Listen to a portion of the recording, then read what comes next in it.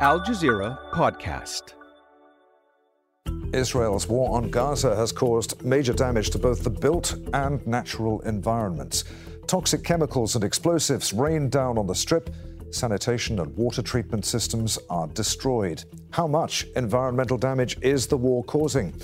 Hello, I'm Adrian Finighan, and you're listening to the Inside Story podcast, where we dissect, analyze, and help to define major global stories. So let's bring in our guests for today's discussion. From Ramallah in the occupied West Bank, we're joined by Nada Majdalani, Palestinian Director of EcoPeace Middle East. The organisation brings together Jordanian, Palestinian and Israeli environmentalists to promote shared protection of their environmental heritage. From Rafah in southern Gaza, Marwan Bardawil, who heads the Gaza Programme Coordination Unit of the Palestinian Water Authority. In other words, he's the engineer who oversees water supplies to Gaza. And also in Ramallah, Hadeel Ikhmais, Director General of the Climate Change Section of the Palestinian Authority's Environment Quality Authority. She's just represented Palestine at COP28 in Dubai. A warm welcome to you all. Nada, let's begin with you. Can we confidently describe what Israel is doing in Gaza with its bombing as ecocide? Yes, thank you. Thank you for hosting us. And I would say yes. What is happening at the moment is an ecocide. Definitely, the environmental outlook at the moment is exacerbating day by day. The original condition before October 7th and before the aggressions on Gaza Strip have already been in a very dire situation. Already Gaza had suffered from polluted underground water, where 97% of the aquifer was not suitable for human consumption. We were speaking about tremendous problems regarding solid waste and wastewater treatment due to the shortages of fuel and several other issues. However, at the moment, the situation has been grave and exacerbated. We have no information whatsoever about the situation in the south, in the north, in terms of the amount of destruction of infrastructure facilities that support water supply and sanitation. The situation in the south is also in a very critical situation, where 1.9 million people are actually displaced and confined in a very small surface area, which means we are at the verge of an environmental catastrophe in terms of the spread of pandemic disease, the accumulation of corpses in the street, also from the north and the middle areas, that would actually also provide susception to pandemic diseases. We're also looking at, now we have the raining season has already started. The flooding is, as you might have seen already from Jabalia refugee camp and some areas, there are videos that are horrifying of water flooding. Nada, I'm sorry to interrupt. We'll come on. We'll talk some more in just a moment. But I want to give our other guests a chance to have their say too. Marwan, describe for us the impact of Israel's bombing on Gaza's water, sanitation, and hygiene infrastructure. Where did Gazans get their water before the war? Was it safe to drink, given that Gaza has been subjected to Israeli bombing many times in the past? And how was sewage dealt with? In what state is the sewage infrastructure now? Thank you for this opportunity. In fact, before the war, Gaza Strip depends mainly on the groundwater and limited percentage of desalinated water from the seawater desalination plants, and purchased small quantities from the Israeli side through 3 connections. Before the war, almost around 35% of the population of Gaza Strip, they could use the tap water for drinking and for other usage, but 65% of the population, they receive salty water. For decades, for decades, the Palestinian in Gaza, they overpump the groundwater, and this is make a seawater intrusion, which elevate the level of the salinity. In addition of 4 decades before the Palestinian Authority came to and controlled Gaza and the West Bank, the majority of the Gazians, they use septic tanks as a sewage disposal method, and this is make a lot of pollutant, mainly the nitrate, to infiltrate for decades to the groundwater, which resulted in 97% of the aquifer in Gaza was unusable. It cannot be used by a human being. Despite all this facts, the Palestinian Water Authority and the Palestinian Authority, they did and start their strategic planning to rehabilitate the aquifer from one side and to supply the potable water for the Gazians.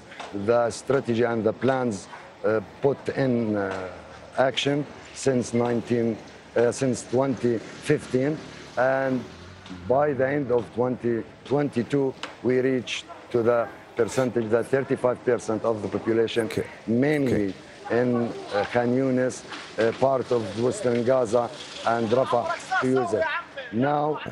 Nowadays, the destruction happened in the sewage network mainly, and the shortage of the fuel and the shortage of electricity left most of the pumping station out of use, and this is make the opportunity for sewage water to flood in the streets and create a bad environment which could impact the public health and the environment as well. Okay. In the last 2 days, Marwan, I'm sorry to interrupt you, Marwan. Marwan, can you just very briefly, if Israel carries through on its threat to flood the tunnel network which runs under Gaza with seawater, what impact would that have on the water infrastructure?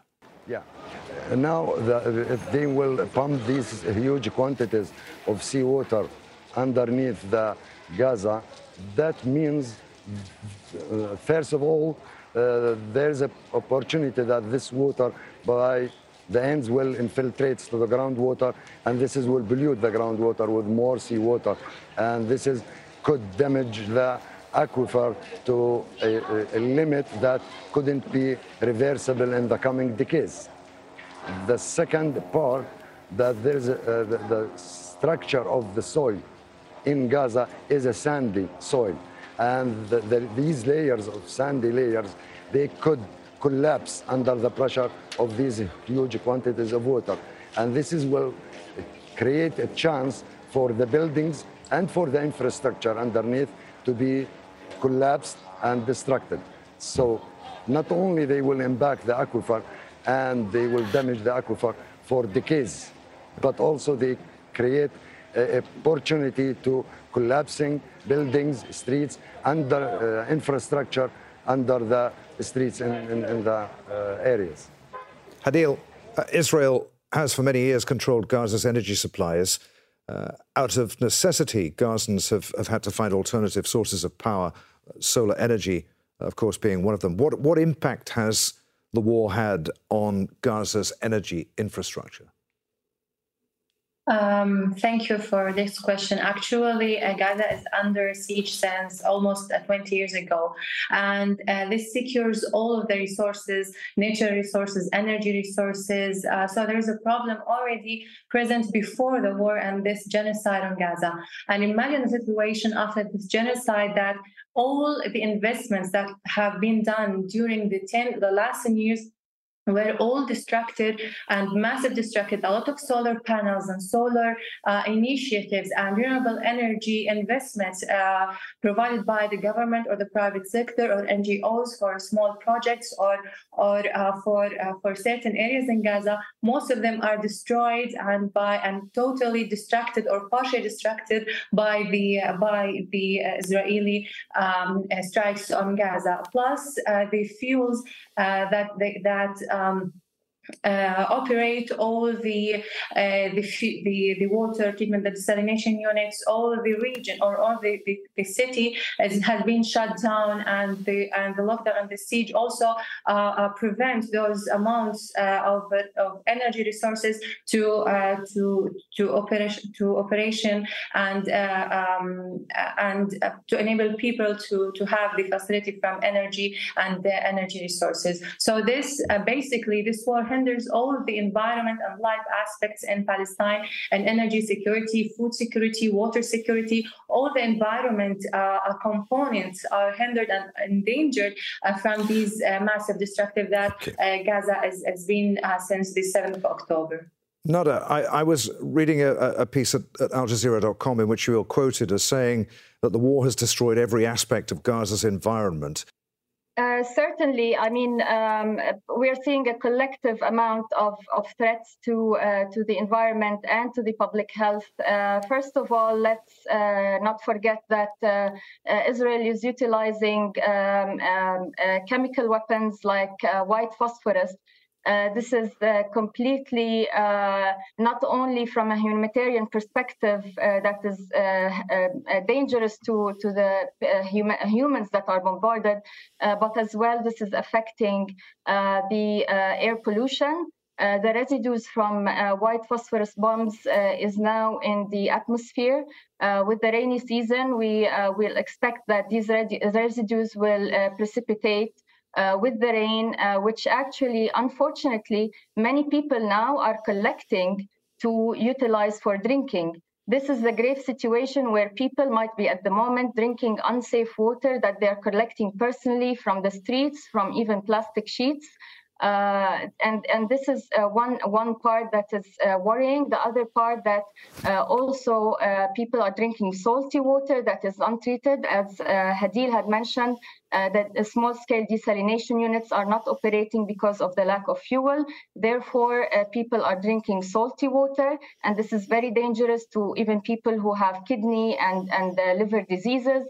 The drinking of polluted water with sewage elements and waterborne diseases is very high. At the moment, we're seeing a rising and rocketing numbers of children who are suffering diarrhea and bloody diarrhea, as well as there's a danger of parasitic infections, as well as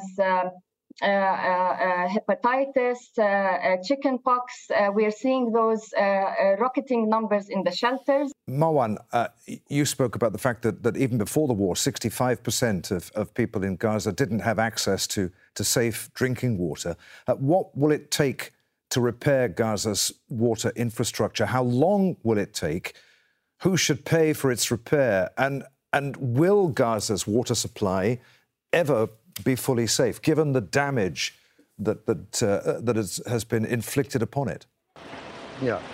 First of all, till this moment, there is no assessment, accurate assessment to the damage that happened to the water facilities and the infrastructure related to the water and sanitation, since most of the areas are not accessible.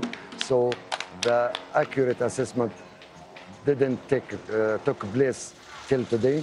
But from the news and from what we are seeing in the north and in the Gaza City and even in the middle and in the south, the Palestinian Authority with the international donors, communities and the world supported the Palestinians.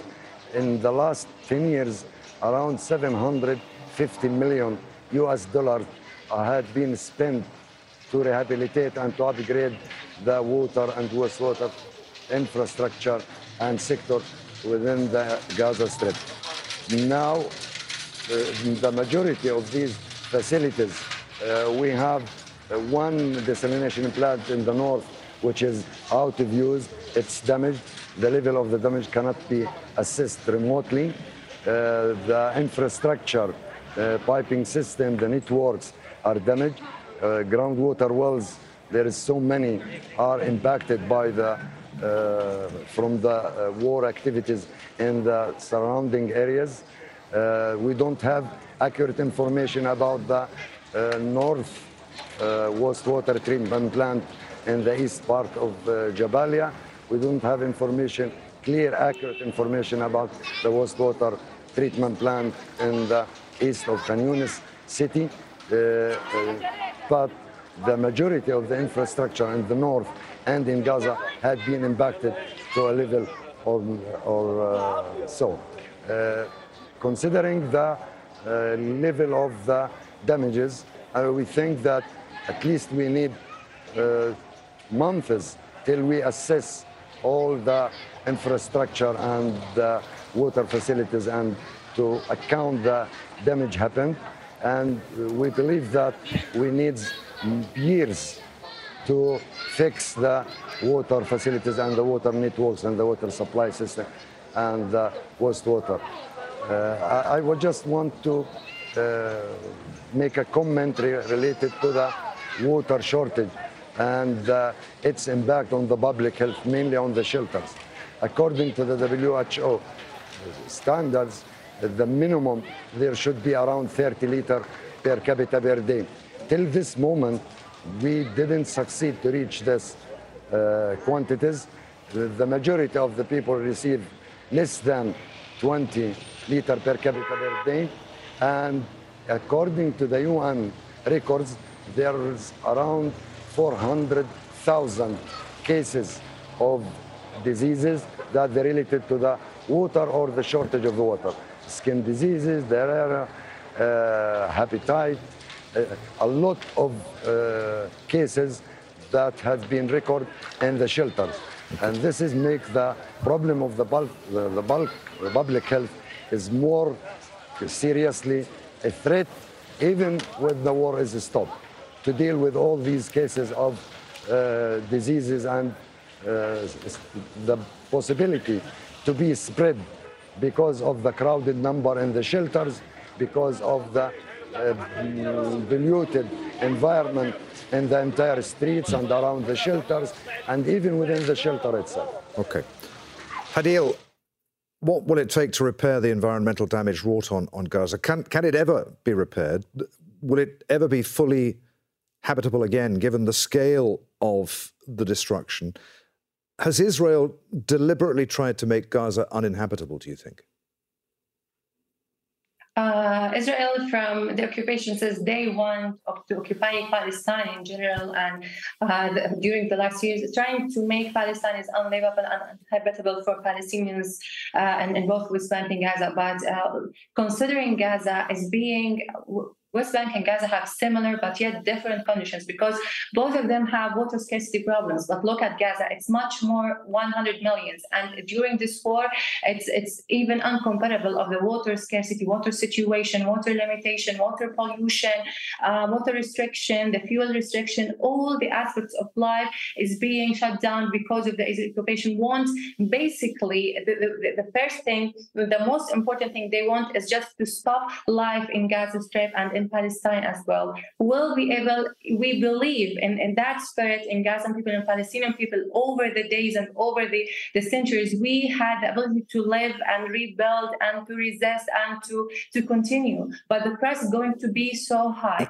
I work in climate action, and we started to plan for the adaptation and mitigation, and our priority is adaptation, because we are a country that situated in the MENA region, which is under the negative impact of climate change. When we started to make this adaptation and mitigation plans, we looked at the Israeli occupation as the first hindering and the first challenge that exacerbates the Palestinians' resistance against the climate action.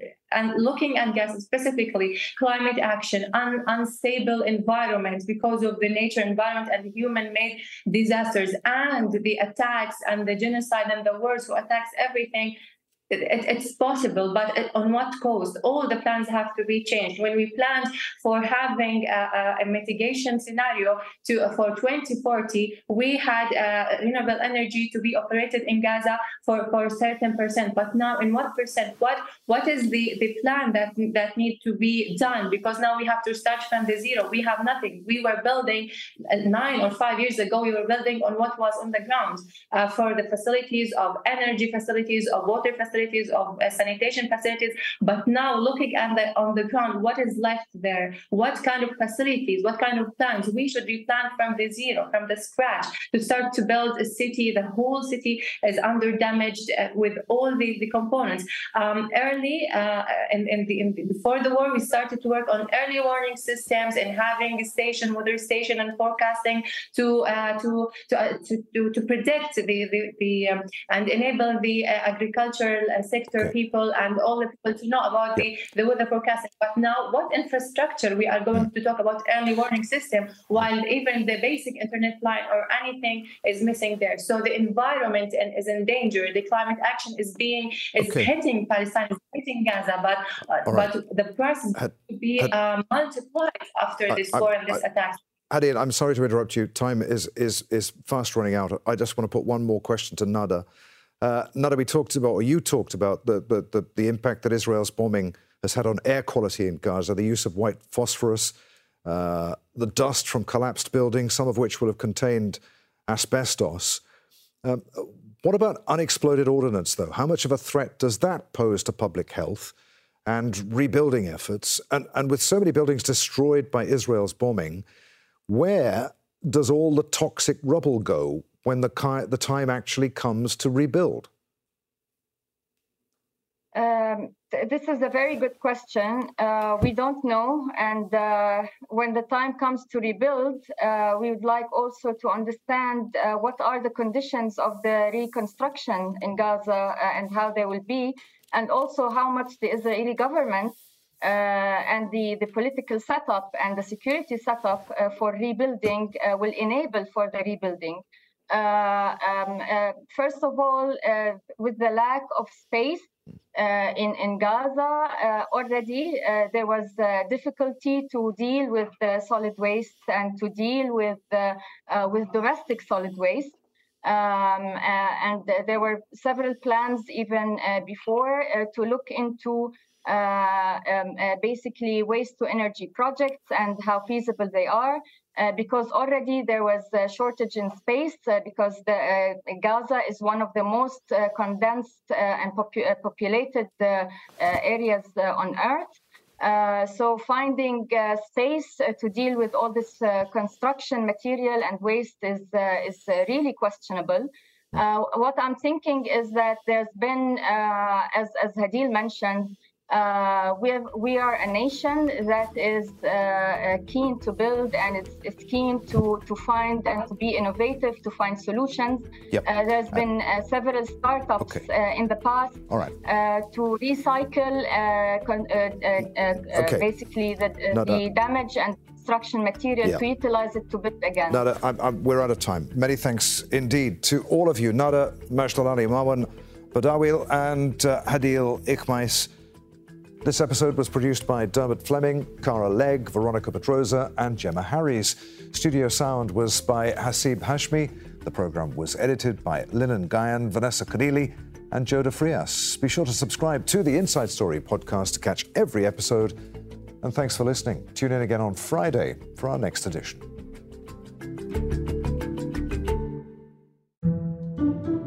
Coming up on The Take, how is the war in Gaza changing the UN itself?